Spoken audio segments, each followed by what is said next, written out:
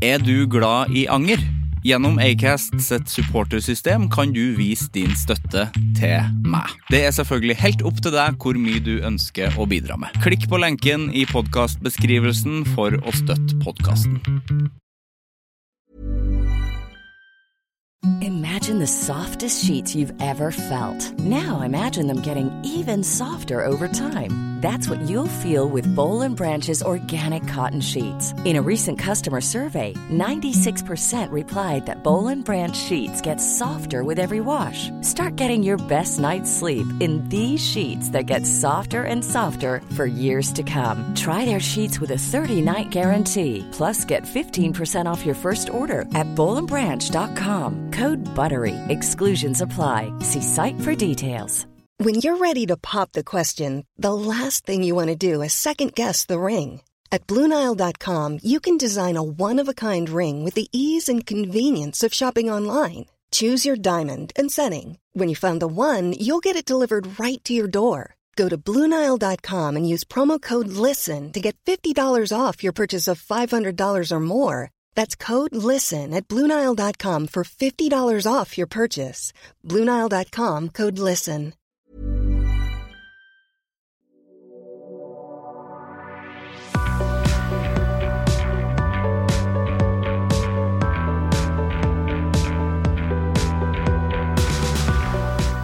Det ingen som strør I Oslo. Hvis du som hører på jobber I Oslo kommune og har I jobbeskrivelsen din strø, at det står strø I jobbeskrivelsen din, jeg tror du har glemt å gjøre jobben din. Her pokker I vold, ass. Pokker I vold. Her høres ut som stand-up fra fy faen, det tidlig 90-tall, ass. Veldig tidlig stand-up. Men vet du hva? Hvis ting høres ut som tidlig stand-up, og det sant, da det faen meg sant, ass. Fordi det jævelsk glatt I Oslo. Jeg bodde I Oslo I årevis. Så mange år. Så mange år jeg bodde her. Og det altså, jeg sklir, og det ubehagelig å bevege seg ut. Jeg har sko som skal kunne gjør at jeg ikke dett. Har fortsatt ikke bank in the bord, som man sier I det julekalender. Ikke dotti ennå I år, men det, fy faen, folk detter jo som flua ut. Altså folk ikke dør mer rundt meg, skjønner jeg ikke. Men folk detter som bare faen. Og det liksom, det noen sånn spede forsøk på å strø, sånn litt her og der, og det ofte på is som egentlig overkommelig. Litt sånn is som litt sånn der skarp, så du egentlig kan gå helt vanlig på fra før, og den litt sånn raspatt da. Nei, jeg skjønner ikke, altså jeg vet I hvert fall at, for jeg fra Trøndelag, hvis du ikke vet det.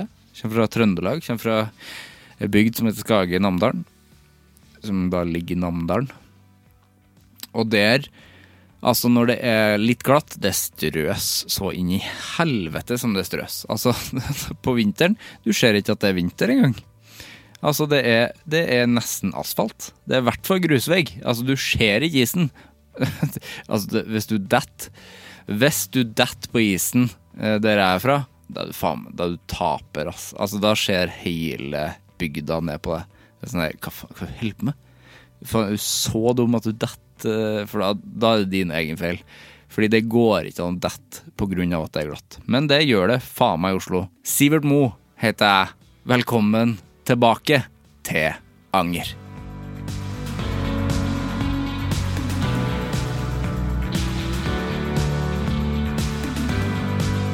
Joakim Førsund gjest I Anger I dag. Joakim journalist og forfatter og står bak podcastsuksesser som Familiene på Orderud og balladen om Håkon Banken.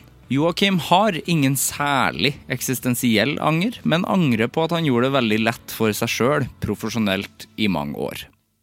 Vi snakker blant annet om starten på hans karriere innen podcast, der han bokstavelig talt måtte finne sin egen stemme, at det var en fordel for han å ikke ha jobbet med radio før, og portrettere interessante mennesker, og ikke på bakgrunn av kjendisstatus. Søvnløse netter under produksjon, og vise frem flere lag hos mennesker, å være utilpass i hundemiljøet, men tilpass som hundeeier. En feilsendt tekstmelding som gjorde at han fikk tak i en ekstremt viktig gjest, og at det er veldig kjedelig med liten bakke i hopp. Nå starter vi!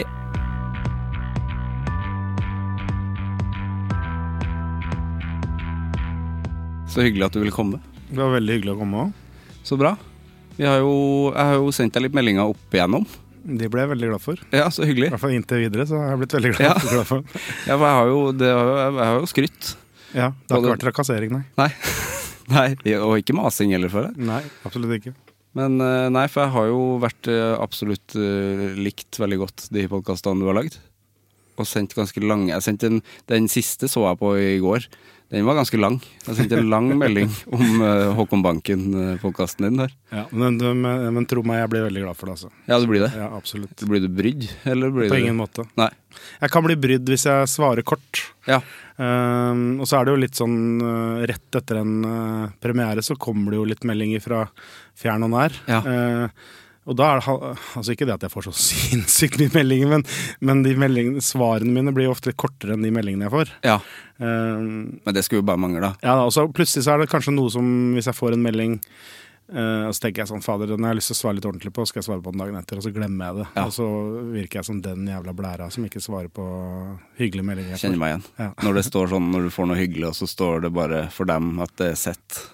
Ja. Du har sett faktisk akkurat nå kom jeg på mora til en kompis av meg som hadde lest en bok jeg hadde skrevet. Der fikk jeg melding i går, ja. Og den har jeg ikke svart på. Nei. Kan jeg ta en pause nå? Ja, gjør det nå. Nei, jeg skal ta det etterpå, men du må minne meg på det. Jeg skal minne deg på det etterpå. Hvordan går det med deg, Joakim? Det går veldig bra. Ja. Ja. Jeg vil si det. Hunden min har skadet seg, det er det eneste. Det er den største bekymringen akkurat nå. Hva har skjedd? Brukket en klo. Det er ikke som å brekke en negl, det er mer som å brekke en tå. Ja, det er det, for der er det nerver. Jeg har masse nerver og måtte opereres og ligge i narkosen, og ligger bare sånn pjusk. Da ble jeg veldig skjør. Hva slags hund er det? Det er, takk for at du spør, for jeg er veldig stolt av hunden. Det blir Thinking Man's Retriever. Det er en curly-coated retriever. Sjelden aristokratisk. Det må jeg faktisk se bilde av. Ja, det er en... har jeg aldri hørt før. Nei, det er en ganske sånn sjelden hund. Vi snubla bare inn i dette curly-miljøet, som alle er veldig selvbevisste og stolte av at de er curly-eiere. Curly-coated? Ja, altså det er det på en måte krøllete kusina til flat-coated retriever. Ja, så der. Ja. Hva slags farge har den? Ja, vi har den sjokoladebrune der. Den der, ja. Den første? Ser egentlig veldig ut som min hund. Veldig fine sånn krøllete ører og... Ja. Den er krølla overalt, bortsett fra i fjeset. Det er sant. Ja. Du får veldig mye... Det er veldig nøye på hvordan de skal friseres, de krøllene. Ja, jøss, det ser jeg. Her er det en som har litt mye hår, kanskje. Ja, men jeg blir veldig sur av det, for jeg blir sur av den type regler. Ja. Så jeg har lyst til å vise fram de bustete ørene til den hunden hele tiden, sånn at de der... krøllene sine blir frustrert. Ja.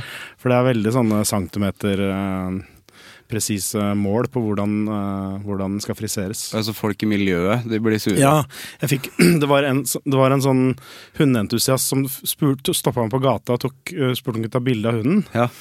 Og så og så trodde jeg faktisk først at den skulle ta bilde av meg og hunden. Ja. Så spurte hun om jeg kunne flytte meg litt, men så var hunden var interessert i det. Var greit. Så du stilte deg opp litt fint sammen? Bitte liten ydmykelse akkurat der, rettet litt på sveisen da.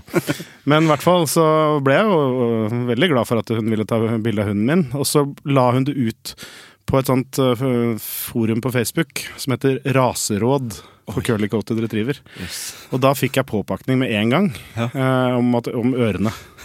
Og da ble jeg så sint, altså helt sånn uforholdsmessig sint da. Ja. For det skal ha en annen gjøk som ikke jeg kjenner, skal begynne å blande seg i hvordan ørene til bikkja mi ser ut. Ja. Og kona mi ba meg, for jeg begynte å svare, lange svar og alt sånt på Facebook. Da svarer du langt. Ja, da ble jeg veldig sint, for jeg var veldig selvrettferdig.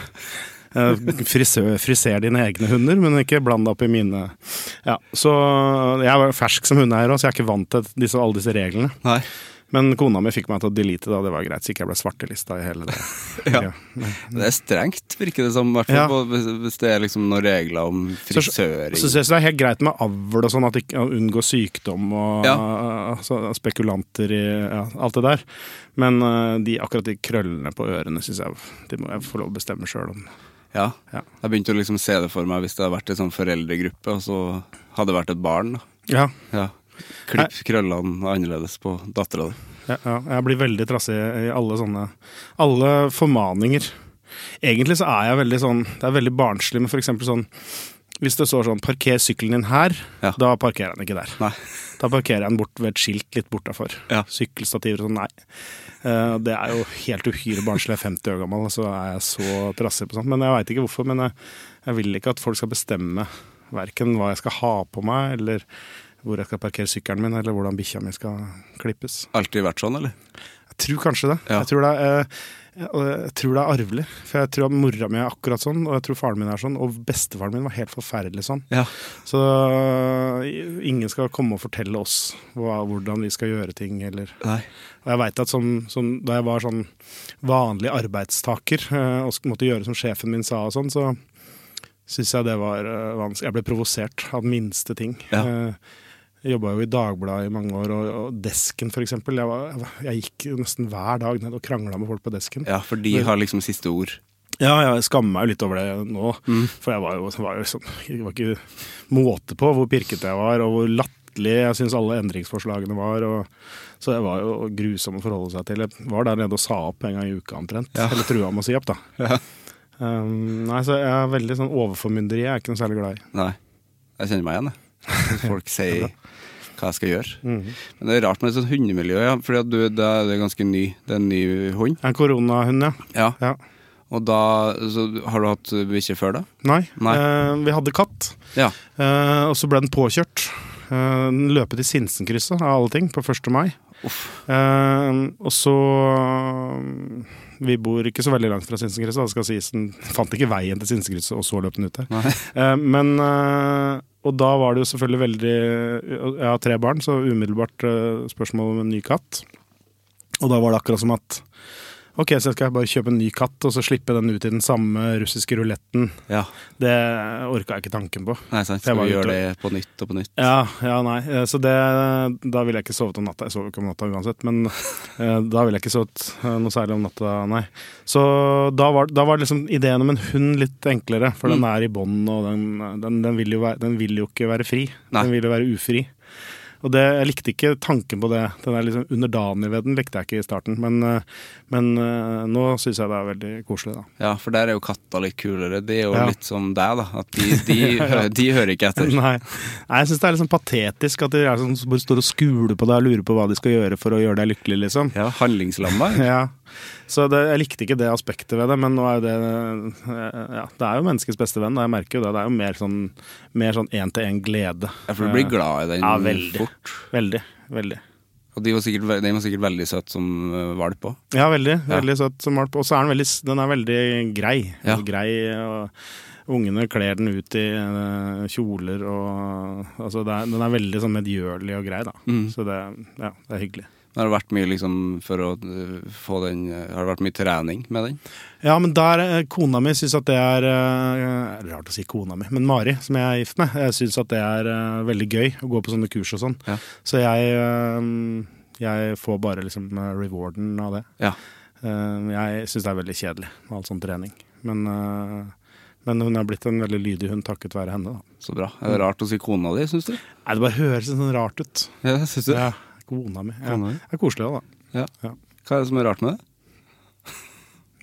Mann og kone, jeg føler ikke... At det er liksom gammelmodig, eller? Ja, kanskje jeg bare skulle ønske at jeg kjente det såpass godt at jeg bare kunne sagt Mari. Ja, sånn ja. Det var en sånn fjern ting å si, kona mi.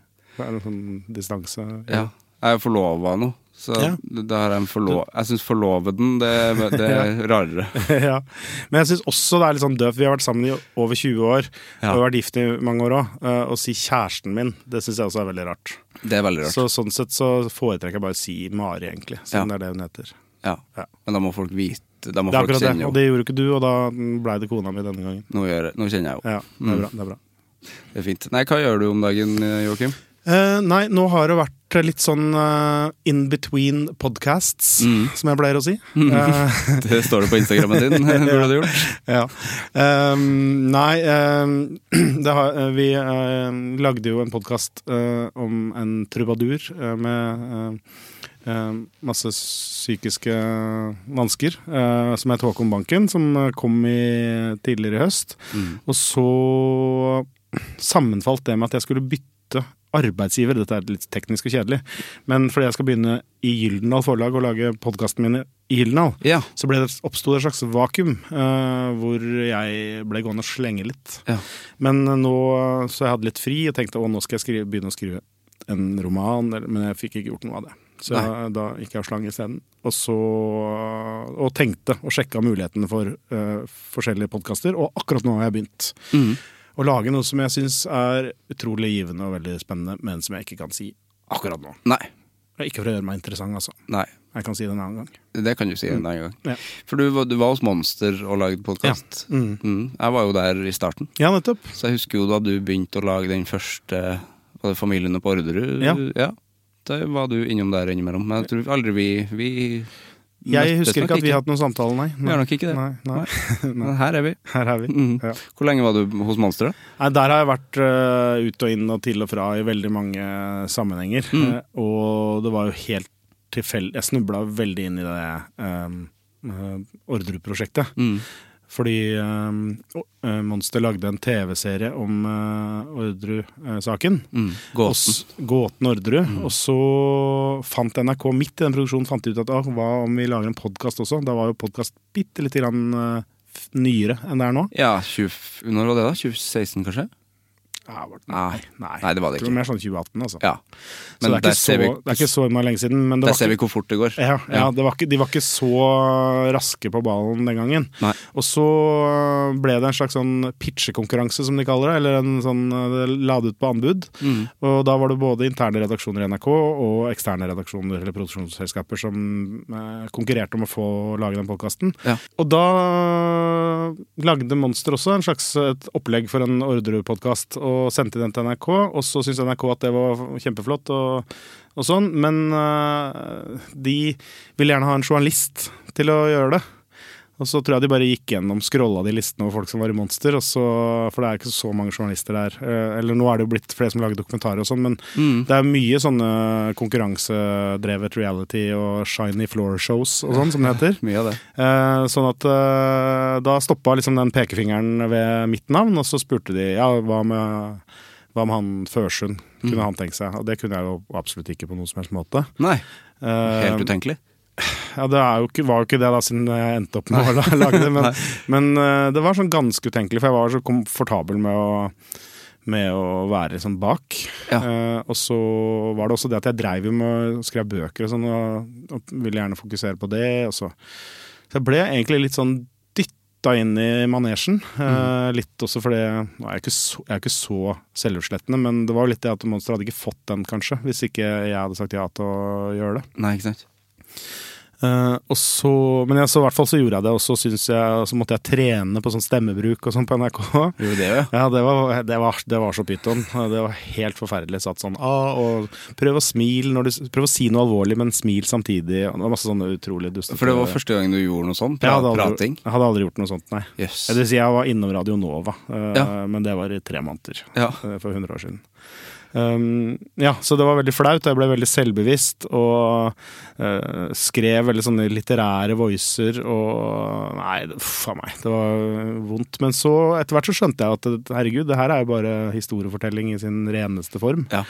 Så når jeg liksom fant det nivået å fortelle på, så synes jeg jo det var skikkelig kult da. Ja. Og det var litt sånn at jeg følte at det forente ganske mange ting som jeg var interessert i. Både selve intervjusituasjonen, som jeg har jo skrevet portrettintervjuer i aviser før, så akkurat det likte jeg godt.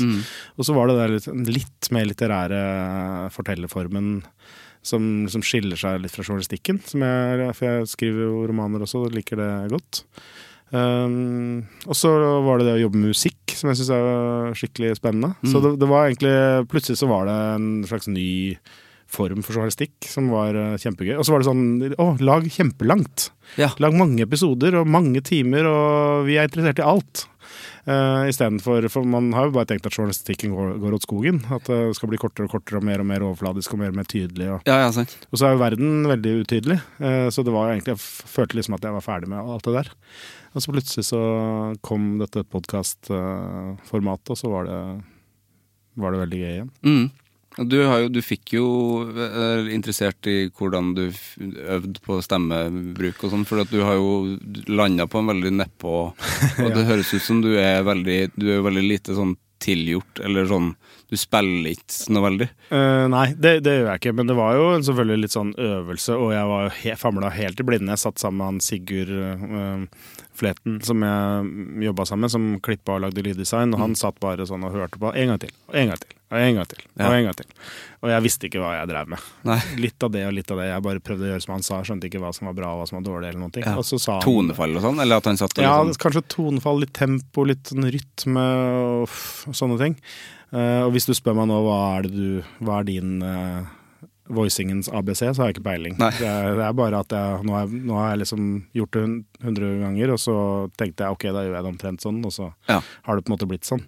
Ungene mine driter meg ut, da synes jeg at jeg gjør meg til, og gjør meg veldig alvorlig, og hvorfor har du så mørk stemme, så ler de av meg, og så parodierer de meg, og sånn. Men nei, jeg fant nå i hvert fall den måten å gjøre det på, da. Jeg synes du snakker likt noe. Ja, men nå er det jo podcast dette her også. Ja, det er sant. Ja. Neida, men jeg er litt høyere pitch når jeg flyr ut og kjefter på ungene fordi de slenger jakka på gulvet og sånn da. Det er klart. Ja. Men nei, så det var, og så var det jo det der å finne det der språket var kanskje litt mer sånn, da visste jeg jo litt mer, da famlet jeg ikke så i blinde, men det var jo en liksom, prosess det også. Finne en måte å snakke på til folk. For jeg skjønte jo etter hvert at jeg snakker jo egentlig bare til en person som har tatt på seg headset og trykt på play fordi vedkommende har lyst til å høre på denne historien. Og da åpnet han seg litt for meg, for da skjønte jeg at det er en sånn annen type henvendelse i det. Ja. Og da ble det litt sånn tydeligere for meg hvordan jeg skulle gjøre det. Det er jo det som kommer gjennom der, og husker jeg da jeg hørte Orderud-podcasten første gang, at her prates det til meg, ja. At det ikke, her sitter ikke og liksom skravles høyt til mange, som andre podcaster kan ha en litt sånn litt mer bråkete form. Ja, og jeg tror kanskje at det nesten var en fordel å ikke ha drevet med radio i det hele tatt. Altså. Ja.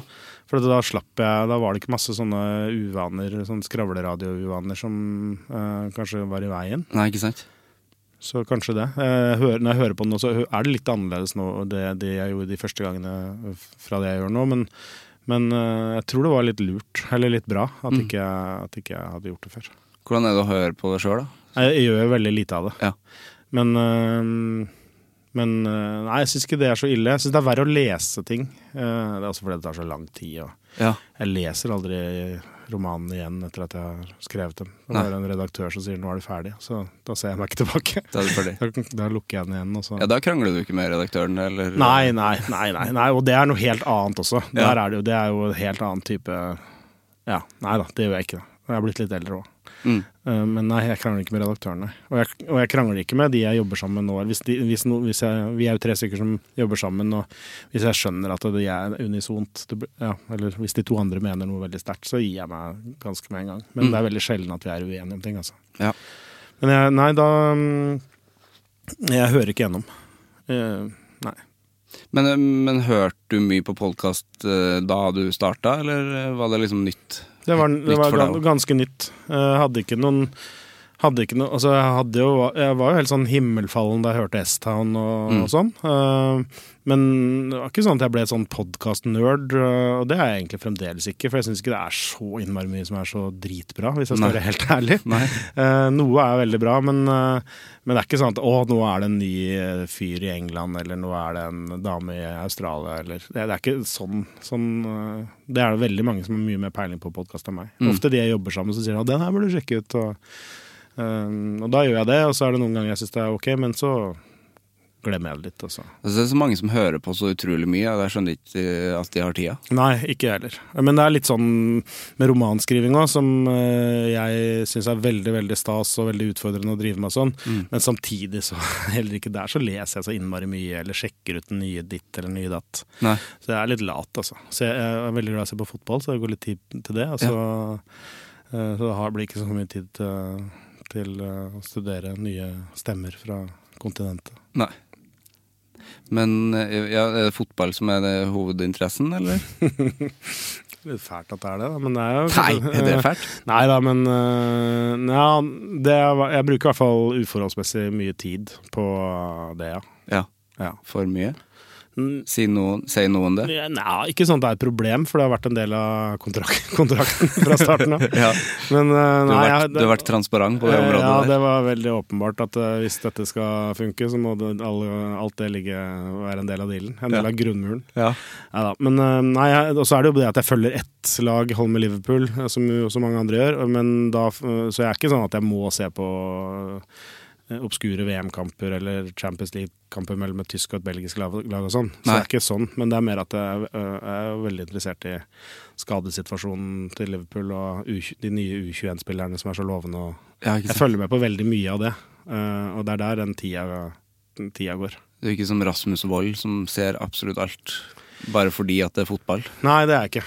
Han er også Liverpool-supporter, så våre veier krysses jo av og til. Men nei da, jeg er ikke det, altså. Men jeg synes det er veldig gøy å følge med på.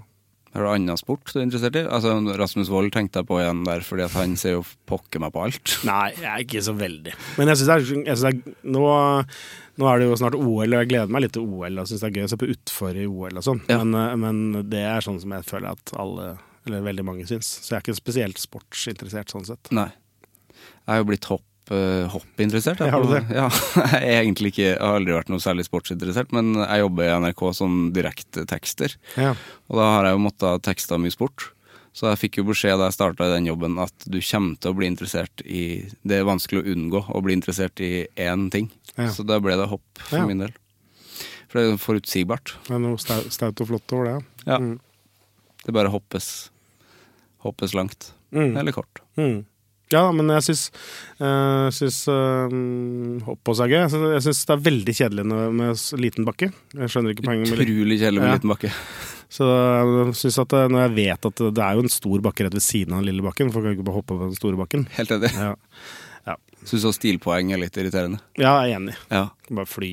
Skal man ikke bare hoppe langt da? Ja, helt enig. Og hvis de detter i tillegg, så synes jeg jo det er bare gøy.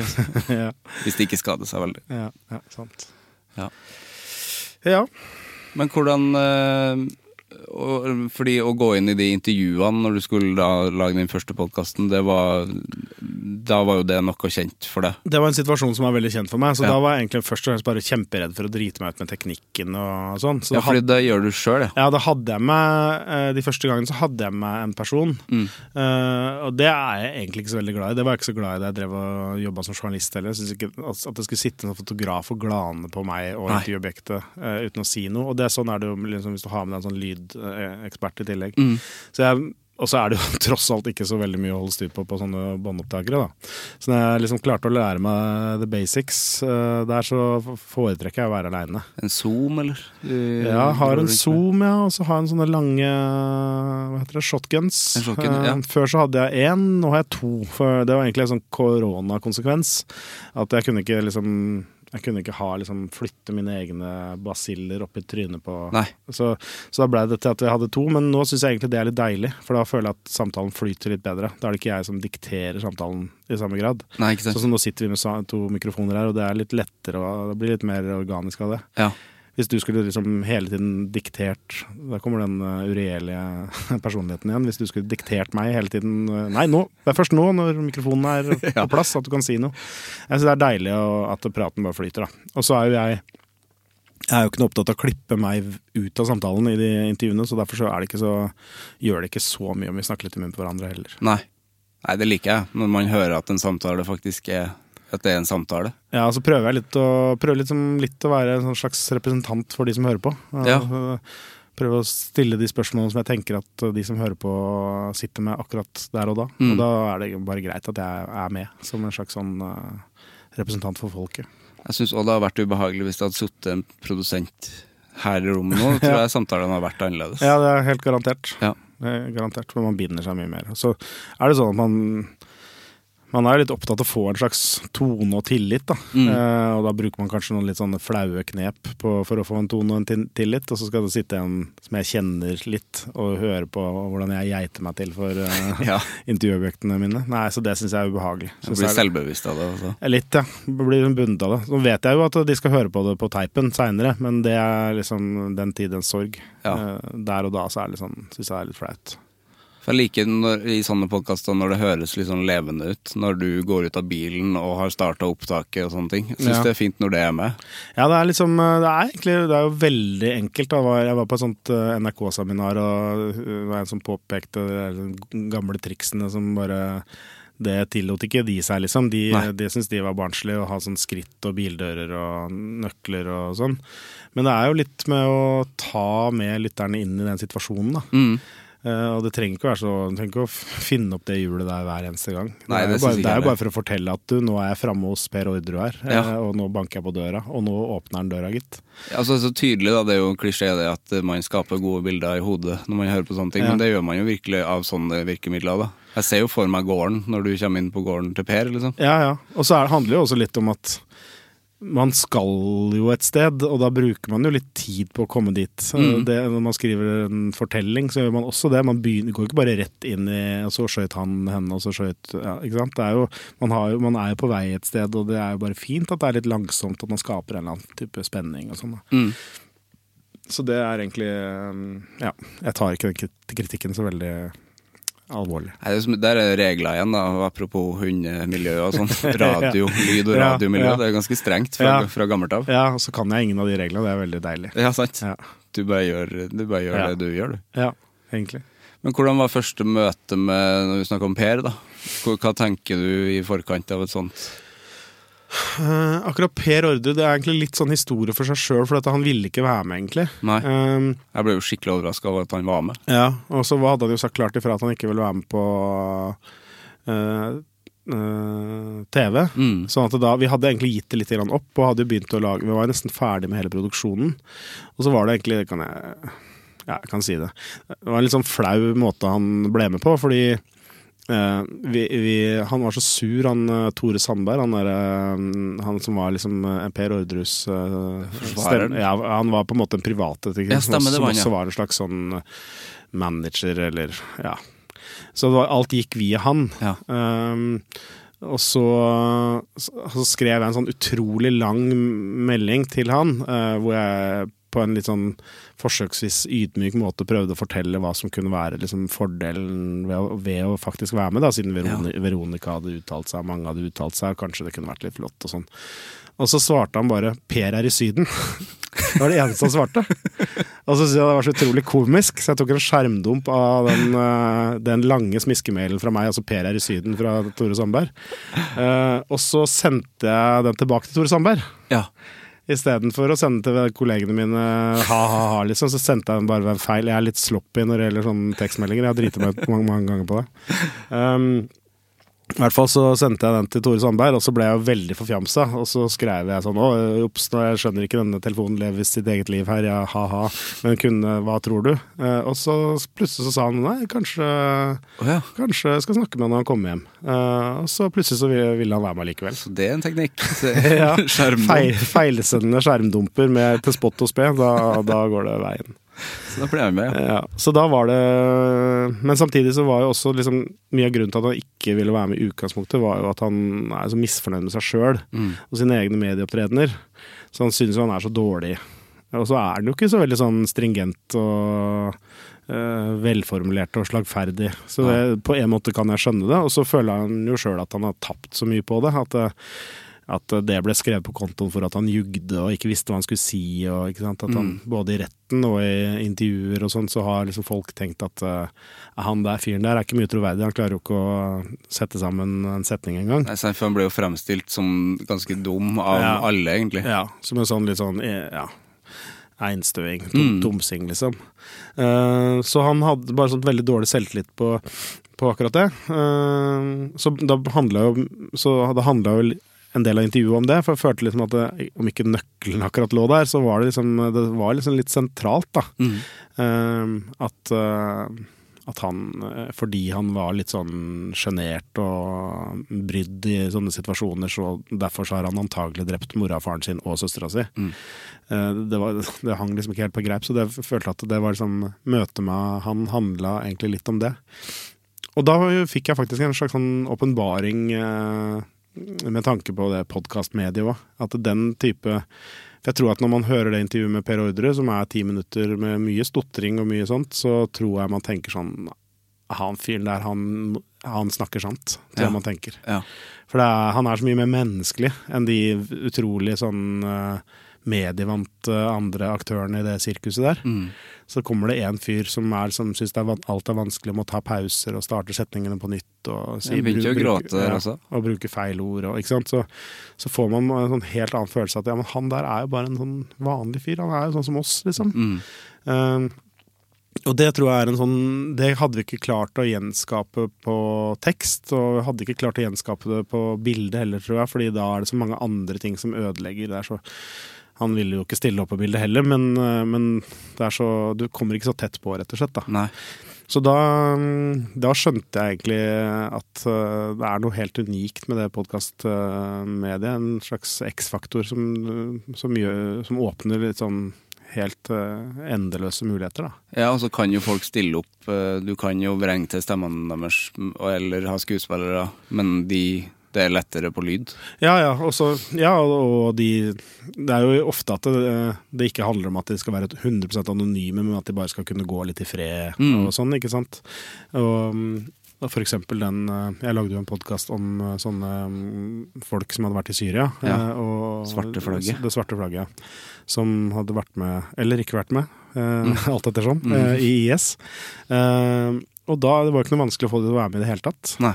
Fordi brukte kanskje bare fornavn, men det var ikke det at det liksom, ingen skulle kunne spore dem opp. Det var bare det at de skulle ut av fengsel en dag, og da hadde ikke noe lyst til å bli kjent igjen, og ville ikke ha de blikka på butikken og alt det der. Så samtidig som de hadde et enormt behov for å fortelle hvorfor de hadde gjort det, for de jo ikke slemme folk, så de har gjort masse dumme valg kanskje, og for at de valgene skal være litt forståelige, så synes de kanskje, ok, her en fyr som kommer i fengsel igjen og igjen og igjen, og jeg får fortelle i timesvis om dette liksom. Så var det plutselig, og det var akkurat det samme, at det hadde aldri gått hvis jeg hadde vært hei, jeg ringer fra VG, kan jeg få lov å skrive en artikkel? Nei, ikke sant. Eller jeg skal lage en dokumentar. Da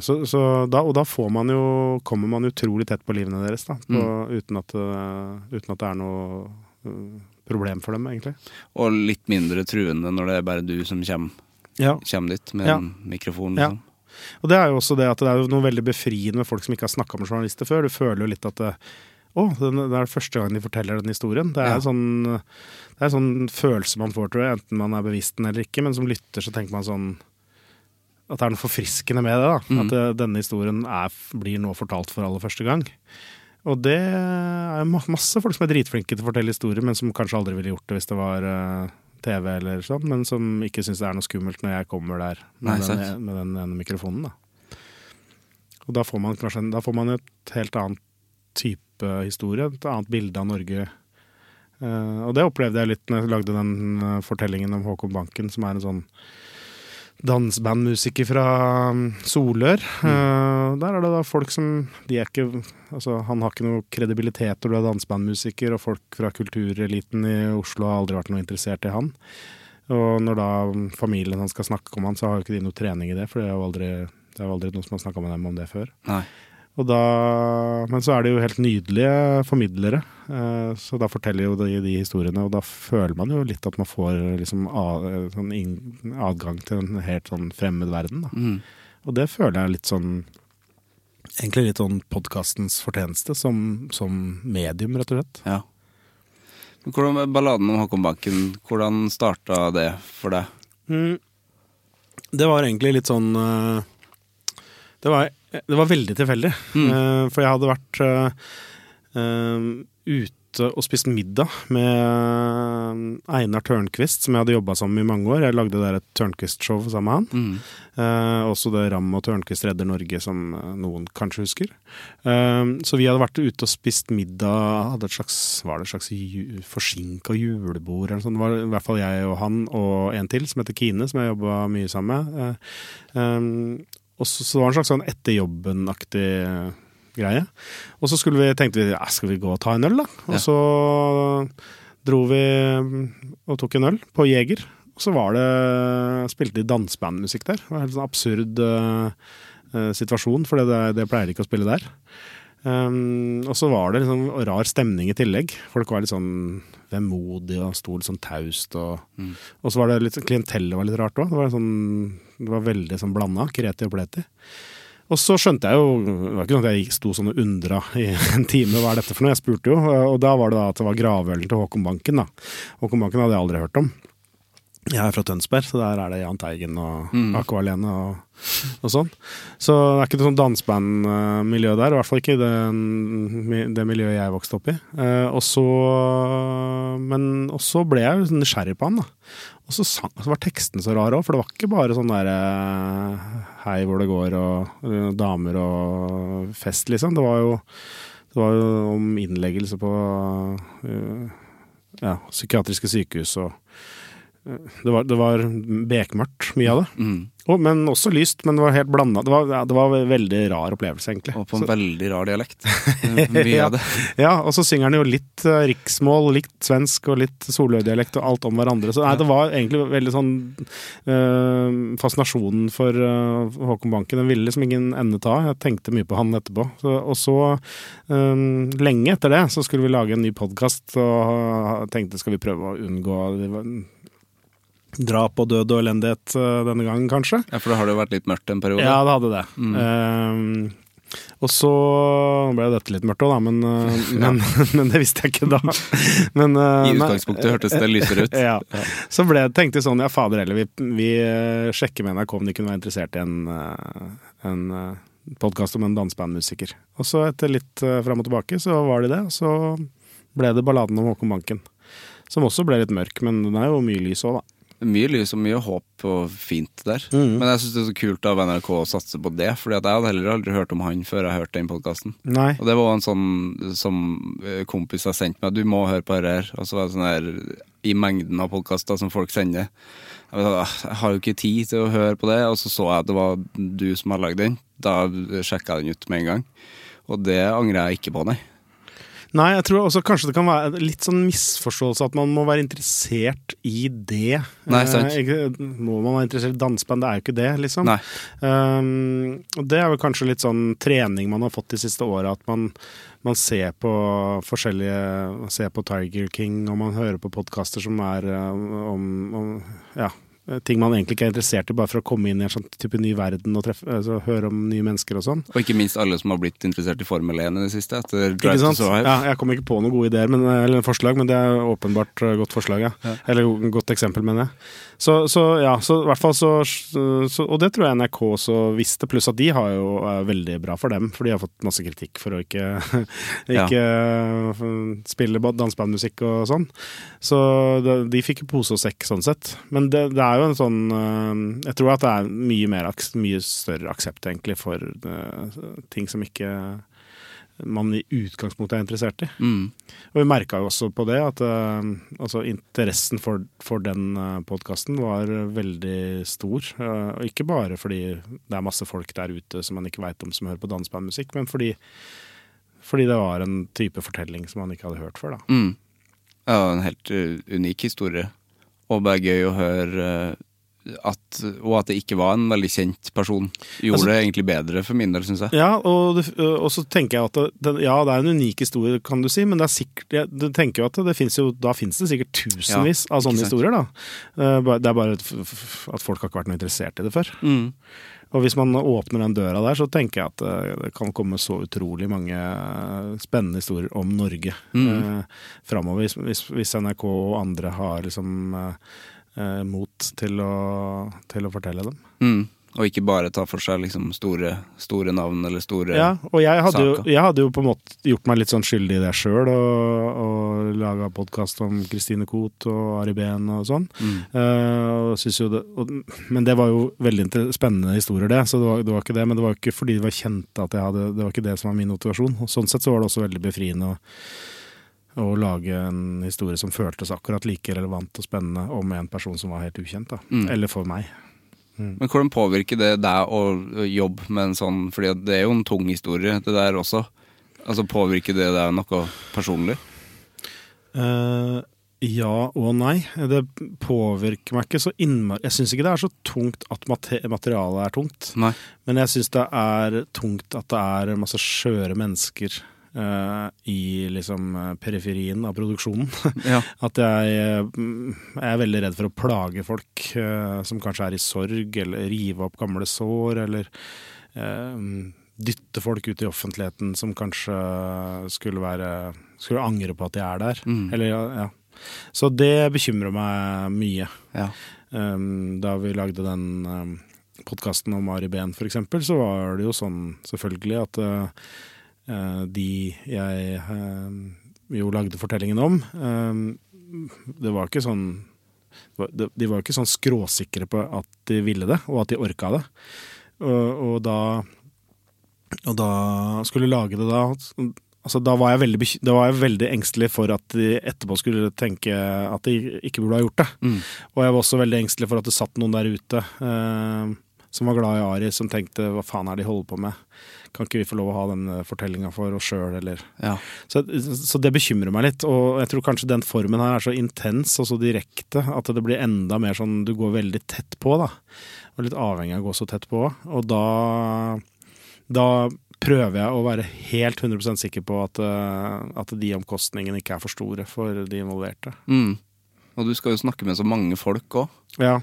For du snakket om nattesøvn i sted, så kan det gå ut over nattesøvn? Ja, det kan det. Altså, sånn, for eksempel det med Ari, så var det var jo veldig mange jeg har jo veldig mange samtaler med folk som ikke med i podcasten nå, ikke sant? Ja, ikke sant? Jeg kom jo veldig tett på familien, jeg hadde snakket og ble veldig godt kjent med moren til Ari, masse sånne ting, og da må jeg jo si at det jo, i hvert fall i perioden hvor jeg har kanskje sendt til gjennomlytting da. Nå har vi lagd en episode, vi hører gjennom dette, og så vet vi at det utrolig traumatiserende informasjon eller materiale der. Ja. Og den der ventinga der grusom. Ja. For du venter på at de skal høre gjennom? Ja, og da ikke det at jeg redd for at de skal trekke seg eller noe sånt. Det ikke egentlig det. Det mer det at faen, eller har jeg gått for tett på, eller ja. Ja. Ja, for du ikke redd for at de trekker seg, eller at Nei, jeg liksom ikke redd for podcasten, det jeg mener. Nei. Altså, podcasten liksom veldig sånn, kommer i annen rekke. Ok, så kanskje vi mister en episode eller noe. Det mer det at jeg veldig redd for å såre folk, da. Det virker jo som en ganske riktig innstilling da. Ja, for det sikkert mange av de som lager sånne ting som kanskje setter podcasten først, at det kan bli kynisk da. Ja,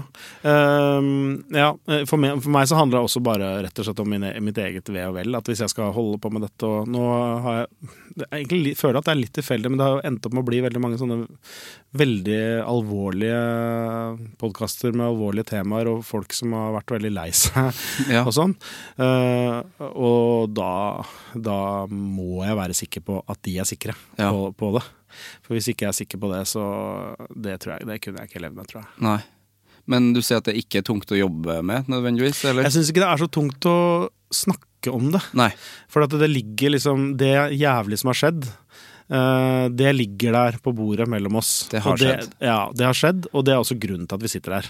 Så jeg synes ikke det noe vanskelig å spørre Per Ordre om han savner foreldrene sine, for eksempel. Nei, fordi ramma satt der. Ja, og det så åpenbart. Altså, han kommer ikke til å savne foreldrene mer eller mindre om jeg spør eller ikke spør om det. Så det synes jeg ikke noe vanskelig. Men hvis det mer sånn der Hvis det var mer sånn, ja, hadde ikke du egentlig et veldig dårlig forhold til mora di? Hvis det mer sånne spørsmål, hvor jeg må liksom lure ut noe greier, eller tvinge dem til å snakke om ting de egentlig ikke vil snakke, der jeg kjempefeig. Ja. Så, for det synes jeg er supervanskelig, å liksom sette intervjuobjektene i en vanskelig posisjon. Der er jeg ikke noe god, rett og slett. Når det blir liksom, det er liksom spekulativt da, på en måte, hvis man ordlegger seg på den måten. Ja, det kan du si, men jeg ville vært feig hvis det også var veldig hederlig journalistikk. Ja. Jeg kunne ikke vært Michael Moore som konfronterte masse korrupte politikere heller. Jeg hadde feiga ut med en gang, liksom. Så, jeg blir klam bare av å se det. ja. Så det handler bare om altså det er jeg bare helt ræva på. Ja. Så de podcastene må noen andre lage.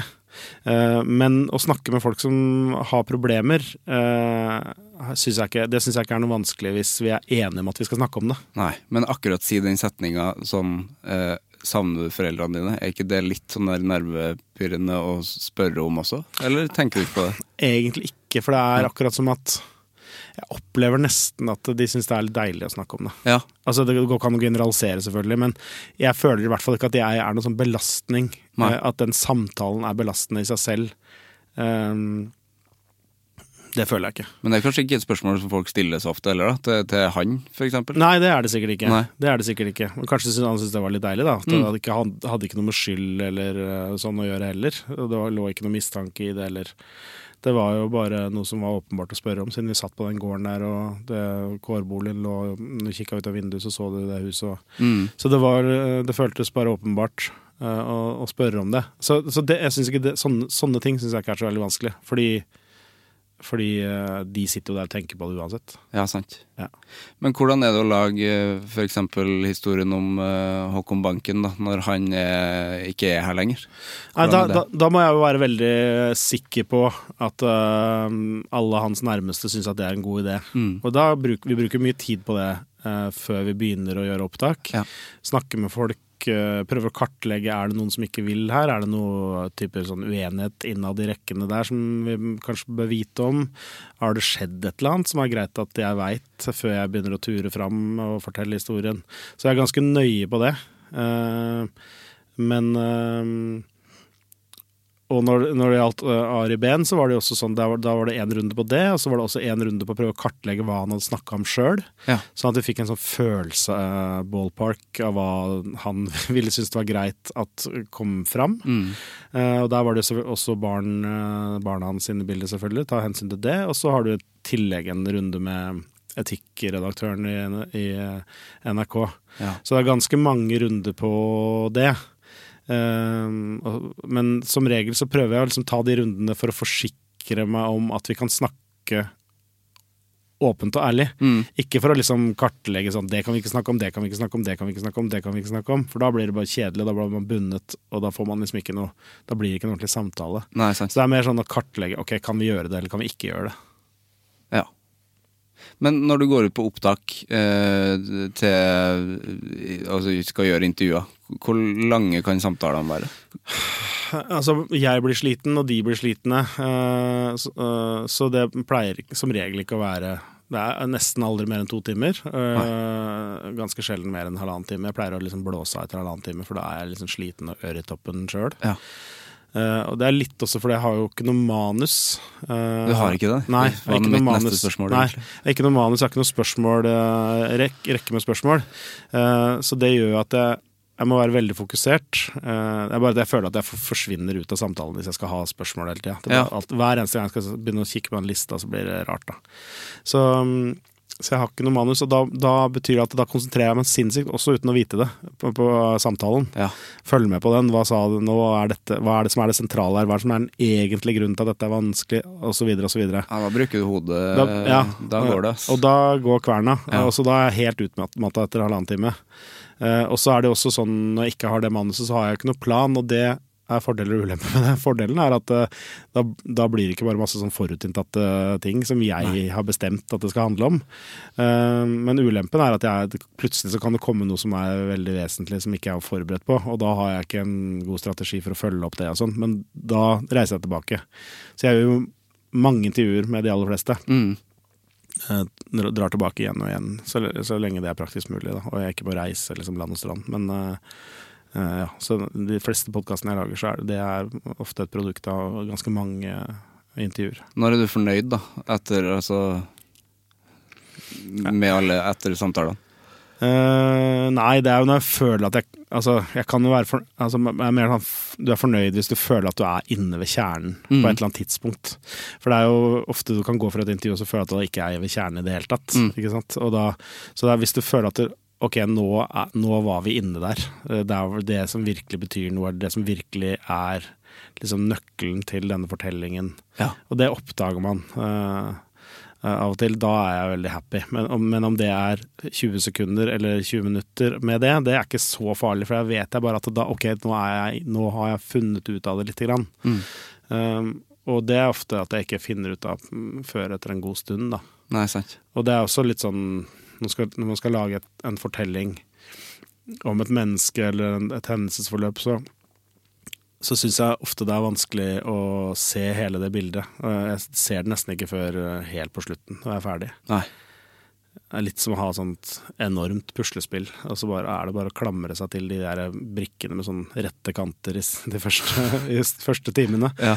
Og så til slutt så ser man, ja, det var sånn det var, ja. Bygge seg inn mot midten. Ja. Når var det du startet med journalistikk? Det startet jeg med på ungdomsskolen. Ja. Da syklet jeg rundt og skrev om fotballkamper i Tønsberg. Ja. Så jeg jobbet med sånn, Så det var fotballen som startet? Ja, da sportsjournalist liksom, sommervikar som sportsjournalist fra jeg var liksom 14 år i Tønsbergs Blad og Gjengangeren i Horten. Så det var egentlig litt det at jeg var interessert i sport og jeg behersket å skrive. Så det var liksom en litt sånn lett og ganske spennende jobb. Og sånn var det egentlig når jeg begynte med journalistikk i Oslo. At det var liksom lett og ganske spennende jobb. Det hadde ikke noe med det, liksom det alvor og de kunstneriske ambisjonene jeg legger i det nå. Det var mer sånn der, kan jeg bare reise rundt i verden og intervjue folk? Og ja. Det veldig moro da, ganske bra betalt også. Ja. Så det var mer sånn i starten. Så det jeg driver med nå føles veldig annerledes fra det jeg drev med da. Ja, men kjenner du på en utvikling selv, altså som journalist? Ja, jeg tenker ikke så mye at jeg journalist, på en måte. Jeg tenker mer at det står i fare for å høres pretensiøs ut, men at liksom å fortelle historier noe litt annet enn å drive med journalistikk. Historiefortelling? Ja. Det jo litt dårlig gjort at det skal være så pretensiøst, men men jeg merker det selv også at ikke sant, jeg har jobbet mange år som journalist, men jeg har også skrevet litt bøker. Jeg merker at det ligner mer på det, synes jeg. Ja. I hvert fall for meg som personlig, at det trigger de samme tingene og den samme tilfredsstillelsen og sånn. Å lage podcast som å skrive bøker, da. Ja. Mer enn å skrive et portrettintervju. Hva det som liksom driver deg? Hva som driver deg? Dette den Drivkraft-podcasten? Ja, det var det som ødela alt, for det var egentlig ikke det jeg skal si. Ja, for da må jeg omstille meg veldig. Ja. Jeg har snakket mye om det. Det ligner jo overhodet ikke på han der. Nei, Vegard Larsen. Jeg har jobbet sammen med Vegard Larsen i Dagbladet, altså. Ja. Vi ikke konkurrenter, vi. Nei, han holder ved Liverpool også, han. Men nei, det som driver meg det jo det, jeg synes jo det veldig spennende å fortelle historier, og så synes jeg det spennende å liksom vise fram at folk ikke sånn som du tror de eller folk har den fliken av vedkommende som du tror du kjenner. Det finnes liksom 1000 fliker til. Så det flere lag der? Ja, så det synes jeg ganske sånn, det merker jeg at det sånn skikkelig, det min drivkraft. Ja. Å vise at ja, det var sånn, men det var sånn og sånn og sånn også. Ja. Det ikke livet mangefasettert og komplisert og rotete. Ja. Og kunne vise fram det synes jeg givende. Nå kollapset konseptet mitt, husker jeg tenker. Nå må jeg over på det. Nå Vegard Larsen skal få lov å stille spørsmål om anger også. Ja. Men da må vi gå over på anger, Joachim. Ja.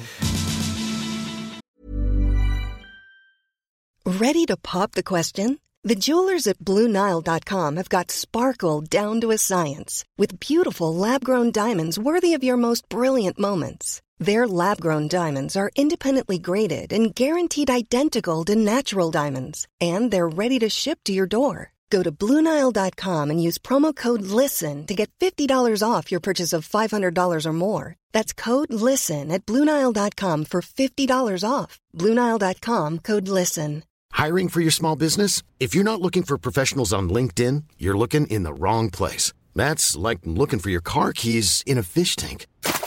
LinkedIn helps you hire professionals you can't find anywhere else, even those who aren't actively searching for a new job but might be open to the perfect role. In a given month, over 70% of LinkedIn users don't even visit other leading job sites. So start looking in the right place. With LinkedIn, you can hire professionals like a professional. Post your free job on linkedin.com/people today. Hva forholdet ditt til anger? Nei, altså, det har jeg jo tenkt på siden eller fra du spurte meg om dette. Og det jeg er en ganske sånn sensitiv fyr, men jeg angrer ikke så innmari mye på ting.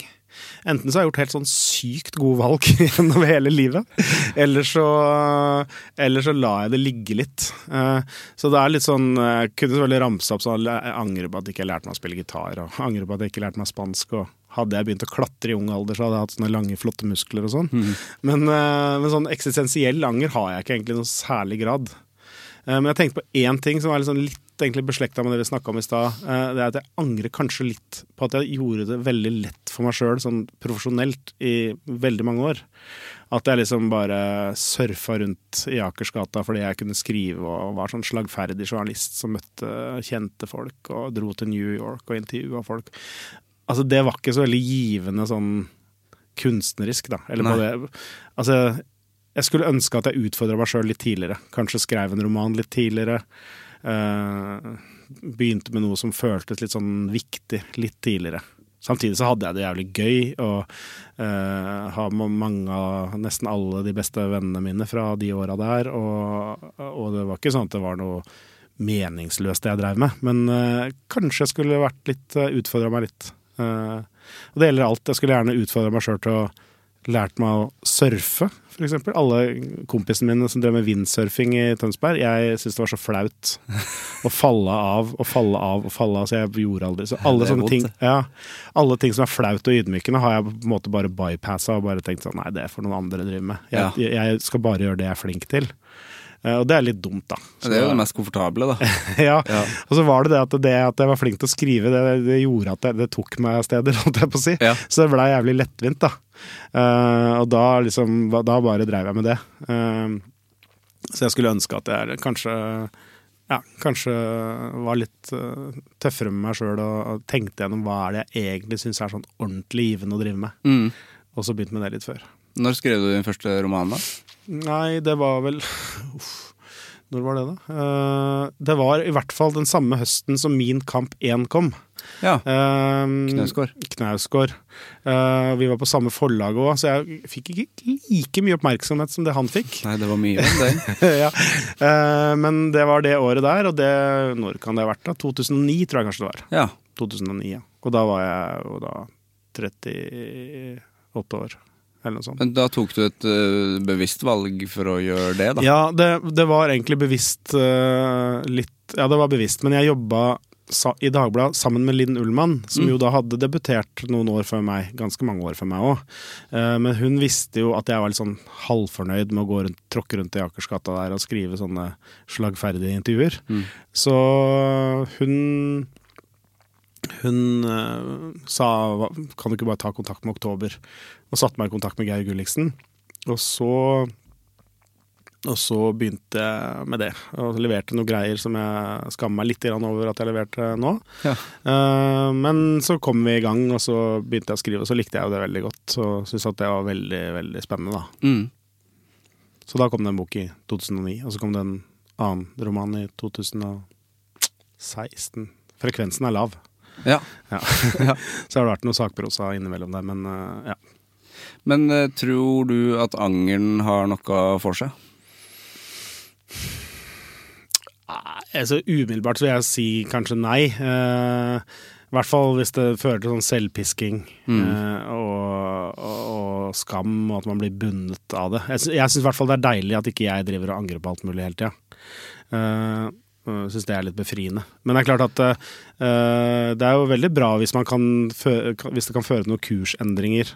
Hvis man har lyst til å bli et bedre menneske, eller realisere seg selv på en mer effektiv måte, eller bli en bedre far, eller så det selvfølgelig så det bra, men hvis det blir en sånn hvis du angrer på ting som åpenbart bra å angre på, så det bra, men å gå rundt og piske seg selv, det synes jeg ikke det tror jeg ikke noe særlig fordel. På veien hit så hørte jeg den podcasten, altså ditt intervju med Janne Rønningen. Janne en av mine aller beste venner, synes at det var litt spennende, og jeg vet jo hvor plagsomt det for henne å drive og angre på ting og skamme seg over ting absolutt hele tiden. Og hun gjør det jo faktisk hele tiden. Absolutt hele tiden, fra morgen til kveld.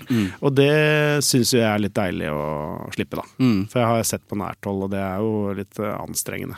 Ja, det noen ganger det til og med litt anstrengende for oss som rundt. Ja, klart det.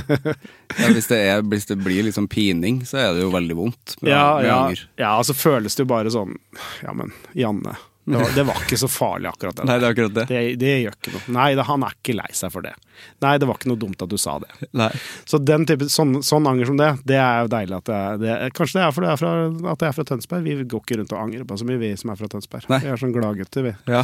Ganske sånn god kollektiv selvtillit på folk som fra solkysten. Lite angrende kyst. Jeg hadde Helge Amloberg som norsklærer på videregående. Hadde du det? Ja. Helge. Så det klart, da går man ikke rundt og pisker seg selv. Nei, da, altså, hvordan var han? Ja, han var ganske... Var bra lærer? Ja, han var ganske underholdende, han. Jeg vil ikke si noe, han var kvikk og gøyal type. Gøy å ha Helge Amloberg i livet sitt. Ja. Så, altså jeg har han ikke i livet mitt nå, men det synes det var gøy. Gøy fun fact å ha. Ja. Han var norsklærer. Det mener jeg har hørt det før, at han var lærer der borte. Gøy. Men angeren har jo et søsken, da, som du nevnte i Janne Rønningen-sammenheng, som skammen. Ja, jeg skammer meg ikke så mye heller, men jeg jo ikke så veldig mye sånn out there for å skamme meg. Jeg ikke så veldig sånn, den jobben jeg har ikke sånn selveksponerende egentlig. Nei. Og det nok ikke tilfeldig heller. Så det men de få gangene hvor jeg har liksom... Hvis jeg har blitt intervjuet på radioen eller noe sånt, og blir litt sånn varm i trøya og tenker, jøss, her det mye folk som var interessert i meg. Ja. Og blir litt sånn, da kan jeg bli litt sånn kjekk, og da skammer jeg meg noe helt sinnssykt etterpå. Og det kan si da kan man jo si at man angrer da. At jeg har en sånn, litt sånn lett og kjekk tone, som jeg også, jeg tror litt sånn Tønsberg-aktig, som jeg kan skamme meg over. Husker faktisk at det jeg fikk veldig ofte litt dårlig oppførselskarakter i karakterbøkene, eller da jeg gikk på barneskole eller ungdomsskole. Ja, du gjorde det. Og da husker jeg det var en lærer som skrev, kan virke noe kjekk. Oi. Og da husker jeg at det stakk så dypt. For da så jeg for en litt sånn kjekk, selvtilfreds dritunge. Ja, ikke sant? Som rettet litt på læreren jeg var litt sånn som rettet på læreren hvis læreren sa et ord feil og sånn. Ja. Kan virke noe kjekk. Kan virke noe kjekk. Den formuleringen kommer jeg aldri til å glemme, for det var sikkert veldig sant. Høres ut som en kompliment i dag. Ja, nei, det var ikke sånn kjekk, for det var mer sånn kjekk i kjeften-aktig. Ja. Så det var absolutt ikke noen kompliment. Jeg skammet meg veldig da faren min skulle lese. Faren min var også lærer på skolen, så det var liksom en kollega av han som... Nei, det var tungt. Vondt. Jeg har jo ikke hatt så fælt hvis det det verste jeg har opplevd i barndommen. Men... Kan virke noe kjekk. Nå har vi snakket i time, Joakim. Ja, nå må vi slutte. Det har vært veldig trivelig. Ja, det var veldig hyggelig å være her, ja. Jeg har et siste spørsmål. Ja. Hvem synes du jeg skal snakke med i Anger? Hvem du skal snakke med i Anger? Kanskje Vegard Larsen må komme nå? Ja. Og kjefte på meg. Ringen slutta hvis Vegard Larsen kommer. Det blir siste episode. Tusen takk for praten. Veldig hyggelig å være her.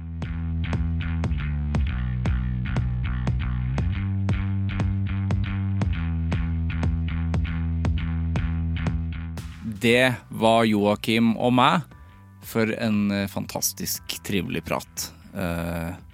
Og en helt perfekt samtale å starte året på. For min del så har ikke året startet før nå. Nå begynner det. Nå begynner 2022, så da kan jeg vel kanskje si godt nyttår i tillegg. Ja, det såpass bakpå det lov å være når ting har vært som det har vært. Jeg har ikke så mye mer å si om hvordan ting har vært der, men du kan lese det på både Anger sin Instagram, men mest på min Instagram. Sivert Mo heter jeg der. Jævlig fin prat med Joakim, for en fantastisk fin type. Jeg jo superfan, så det å få lov å liksom sette og prate og grave litt sånn ordentlig i hvordan han lager podcast og hvordan det startet, det har vært en drøm siden jeg har hørt familiene på Øderud. Så det var veldig, veldig fint. Jeg håper du setter pris på det. Vi høres. Hei! Produsert av Klinge.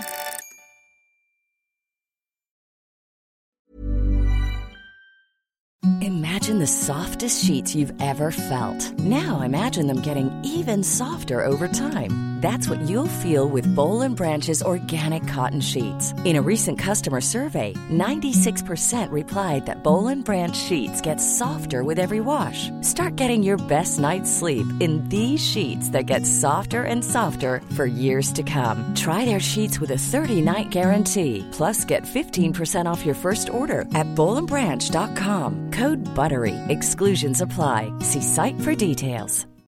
When you need mealtime inspiration, it's worth shopping Kroger, where you'll find over 30,000 mouth-watering choices that excite your inner foodie. And no matter what tasty choice you make, you'll enjoy our everyday low prices, plus extra ways to save, like digital coupons worth over $600 each week. You can also save up to $1 off per gallon at the pump with fuel points. More savings and more inspiring flavors make shopping Kroger worth it every time. Kroger, fresh for everyone. Fuel restrictions apply.